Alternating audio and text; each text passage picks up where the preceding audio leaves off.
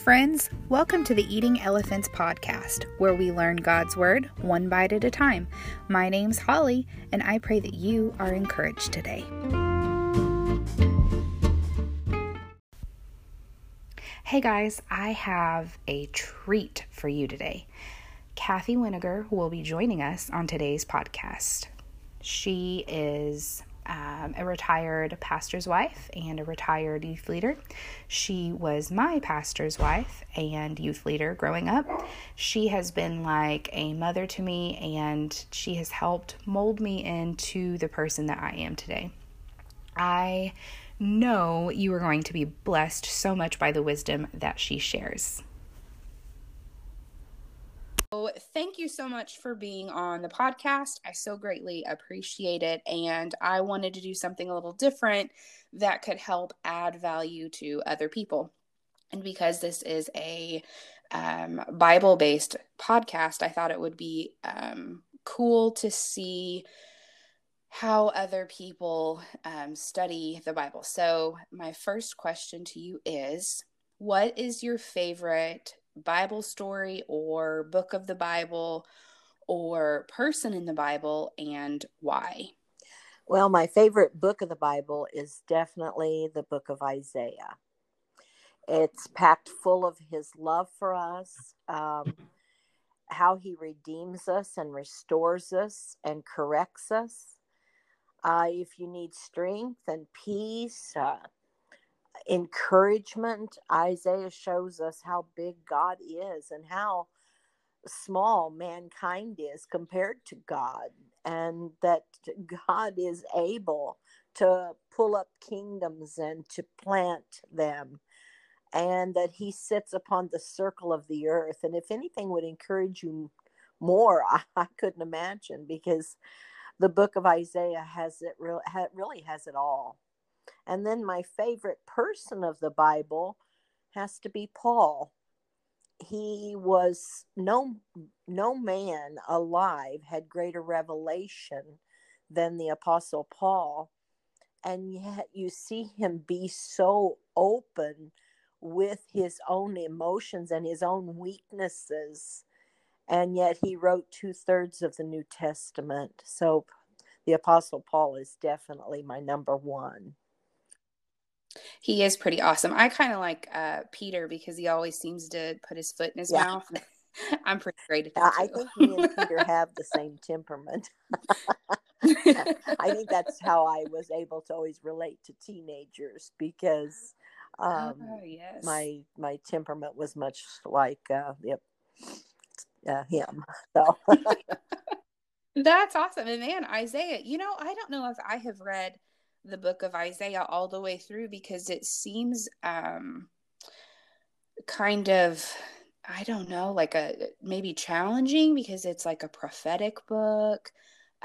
So you've really encouraged me to read that. I that might be my next book that I read. I'm currently I read Proverbs every day, and then I'm in Romans right now. So I might switch over, because I've just started Romans, and try to read Isaiah. Okay, so in this season of your life, how are you pursuing Jesus? Well, through, of course, his word and prayer.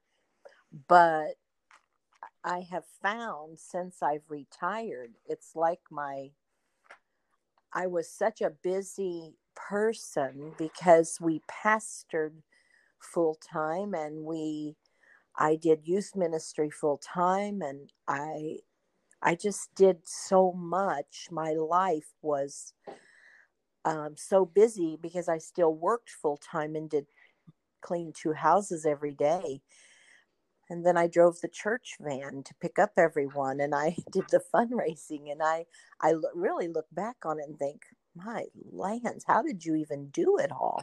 But I wondered the same thing as a teenager, and still now I'm like, how on earth did they do that and live? I have no idea, but I will tell you, there was sometimes I could be at the church vacuuming the sanctuary on Saturday evening around 1 or 2 in the morning, so that you could have a clean sanctuary to come in on Sunday morning. because I would be so busy.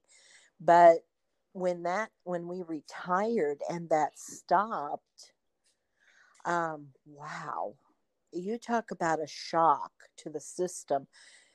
And then God has been really ministering to me of how to just be quiet before him. And that's weird to me, you know, because I was always so busy, and of course I always had my prayer time and my studying of the word, but I still was so busy, that never to just sit and to meditate upon him, to just be quiet before him. And so this is what God is how he's having me to actually pursue him, is to be quiet and listen to him.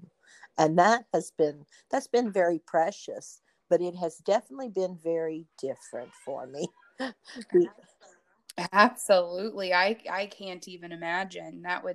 It would be very different for sure, but different isn't always bad. I think sometimes we associate a new season of life with it being bad because it's different and we don't like Right. change. And then when you're And doing that, when you have been such a busy, active, and in the ministry, because my life was the ministry, and it was so packed full that when I then was retired, and of course I was busy caring for my mother. So thankful that I was able to do that, and then I babysit my grandchildren. But it can leave you feeling unfulfilled, like you're not really doing anything for God. And God has had to remind me that I'm ministering to my family, and that is a top priority. And that, as I sit in silence with God and I meditate upon him, and I'm in communion with him, that is a top priority, because you can be so involved in the ministry that God can just kind of take the sideline while you're doing his ministry. And that's a crazy thing but it's something you can get caught up in.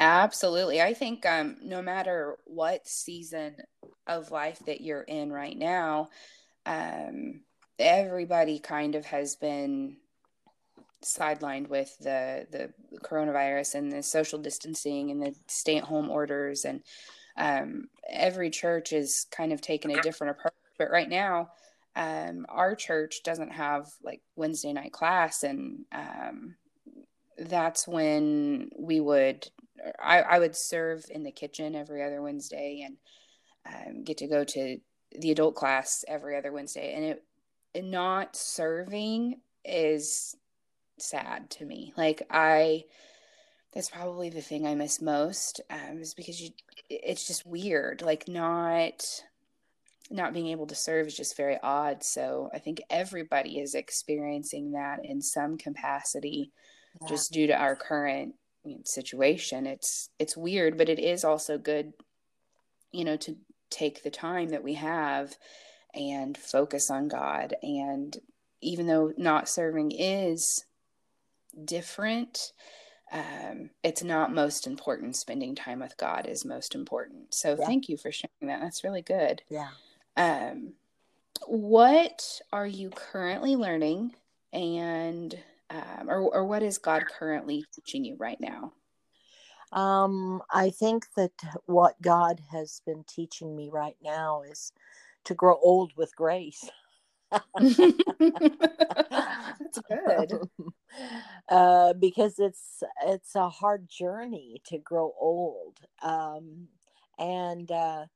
and to be go again, like not active like you once were. And because I was such an active person, daylight to dark, and then to stop that, and then to learn to grow old with grace and be used just wherever he wants me to be or do. And if that is babysitting my grandchildren, and like today, is Thursday, and I will strip my daughters and all their beds and wash their linens. And so when she comes home, she will get to sleep in a clean bed. Well, that's ministering to my daughter and my grandchildren, the love of God. And so learning how to look at the menial tasks of being a homemaker, because I was never a homemaker. Mm-hmm. And so I will set her down tonight to fried chicken and all the Oh, fixings. And so when she nice. comes home to a clean bed and a hot, relaxing bath and a wonderful supper. And I do the dishes, and so that in itself is ministering to my family. And so now it's so different. But it is like growing old with grace and realizing that my ministry has just taken on a different face completely. Absolutely. Oh man, that fried chicken. I want to go to your house for supper tonight. Yeah. Oh goodness. But it's interesting because um somebody you might have a young mom in her early 20s and she might be in that same sort of situation. Just her age is different, but she might be a stay-at-home mom caring for her kids or her husband or a single mom or whatever. And it can feel a bit mundane, but it's not. Your family is your ministry. So Yeah. that's wonderful. Yeah. Thank you for sharing that. I think sometimes we just need a perspective change. Yeah. Because I think the young mother can feel like, because people tend to put down stay-at-home moms. And listen, Yeah. their job is unthankful. It's oh my goodness, and it's so hard. Let me tell you, I was always a working woman, and so I went out and I had to leave my home. And let me tell you, I think actually, if I look back on it, I'd rather went out and went to work than stayed home, and because you sometimes can get stir crazy and you could want a little time away from the children and the noise and the dogs and all that mundane stuff that you just have to wake up to daily. Well, I got to go out of the home daily and then come back to the house. Well, either way, but I think a housewife, she is so underrated. Oh my goodness. It's work, and it is not for the faint of heart. Let me tell you. Absolutely. Absolutely. You're so right. I had the privilege of staying home with the boys for, gosh, a long while. And I'm so thankful that I had the opportunity to do that. It was tiresome and you do sometimes feel lonely. Right. But I'm so thankful that I had that opportunity to see everything. I didn't miss anything with the boys. Right. I'm very, very blessed for that. Yeah. So I like this question and I'm really excited to ask it to you. What advice would you give your teenage self?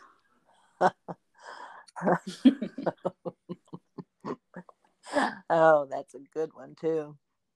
I was such a dumb teenager. Oh my goodness. I didn't think for myself. And if I could go back, I would tell Kathy Hosick to be a critical thinker, to think about her life. And I just made so many mistakes as a teenager because I wasn't a thinker. I didn't think about anything of my future. It was just living for today's fun. And I think because we as teenagers are very selfish, and it's not our fault, because most of the time we're raised to be selfish, but I think because I wasn't a critical thinker, I didn't think about anything. I made major mistakes, and then it took me down a road that I didn't want to be on. And but in the end, it brought great blessing to my life because I was able to turn all of that yuck and muck that I walked through because of wrong decisions. And I was able to help so many teenagers through their lives. And even today, to talk to a young person and help them to navigate those teenage years that are so crazy. So I would say, yes, they are. I would say to be a critical thinker. And I try to say that now to my teenage grandchildren, is about thinking about your life. And because this is such a short time, a little short season, and it can determine the way of your life. So to be a critical thinker would be my major thing I would say to Kathy Hosick. That is great. Great advice to everybody, regardless of your age. That's wonderful. Okay, so the last question I have for you. What is one like fun life hack or professional tip or personal tip that you would like to share with everybody? Well, I have 2 life hacks that I can tell you. Okay. One is fun and one is about work. Okay. One, if you hold your Oreos with a fork when you're dipping it into your milk, you won't get your fingers messy. All right. So use a fork when you eat Oreos and always have a glass of milk with it. Yeah. Well, okay. I dip. And does it stay on? I dip mine. Yeah, they'll stay on your fork, but you have to kind of dip it. So but see, I fill my glass full. I fill my glass full, and I dip my Oreo in that milk with my fork, and then I eat it. And so that's one of my life hacks. Remember, right, I'm a professional Oreo eater. I like it. Okay. Okay, right, and good. This is my life hack to work. When I start to cook my supper, I fill up my sink with clean dish water and a little teaspoon of bleach. And I always wash my dishes as I go, as I'm cooking, because I can't cook in a dirty kitchen. And so I wash my dishes as I go, as I'm cooking, and I'm done with that vessel. It goes into the dishwater and I'm washing it while I'm cooking. And I have a clean kitchen all the way through my supper. That's nice. So you don't do you let pots and pans soak overnight or no? You clean them immediately? No, I have to clean them. One of the bad things for me is that I cannot rest if I have dirty dishes. So I have to. Yeah, I just don't have that problem. I really wish I did, but I don't. Yeah. I wish I had that. I love when people are like, I am OCD. I have to do this. Gosh, I wished I had some OCD about me, but I really don't. But that is one thing that I do have, is that I can't stand to wake up to dirty dishes. There's sometimes because my family, they don't know how to eat out of Orville Redenbacher popcorn bags. They must put it into a bowl, which is absolutely crazy to me. It's come in its own little bag. And so sometimes I can get up and go to the restroom in the night and go back, walk into the kitchen, and there can be 4 bowls, big bowls, and I'll have to go wash those bowls. Oh my word. Oh no. So I have found myself in the kitchen at midnight or later washing those bowls. But anyway, I do like to do that. But if you will fill up your sink at supper time, when you begin to, and then you just clean as you go, and it just makes it so much easier. There you have it, friends. I hope that as you go throughout your day, you guard your heart, guard your mind, and guard your instructions.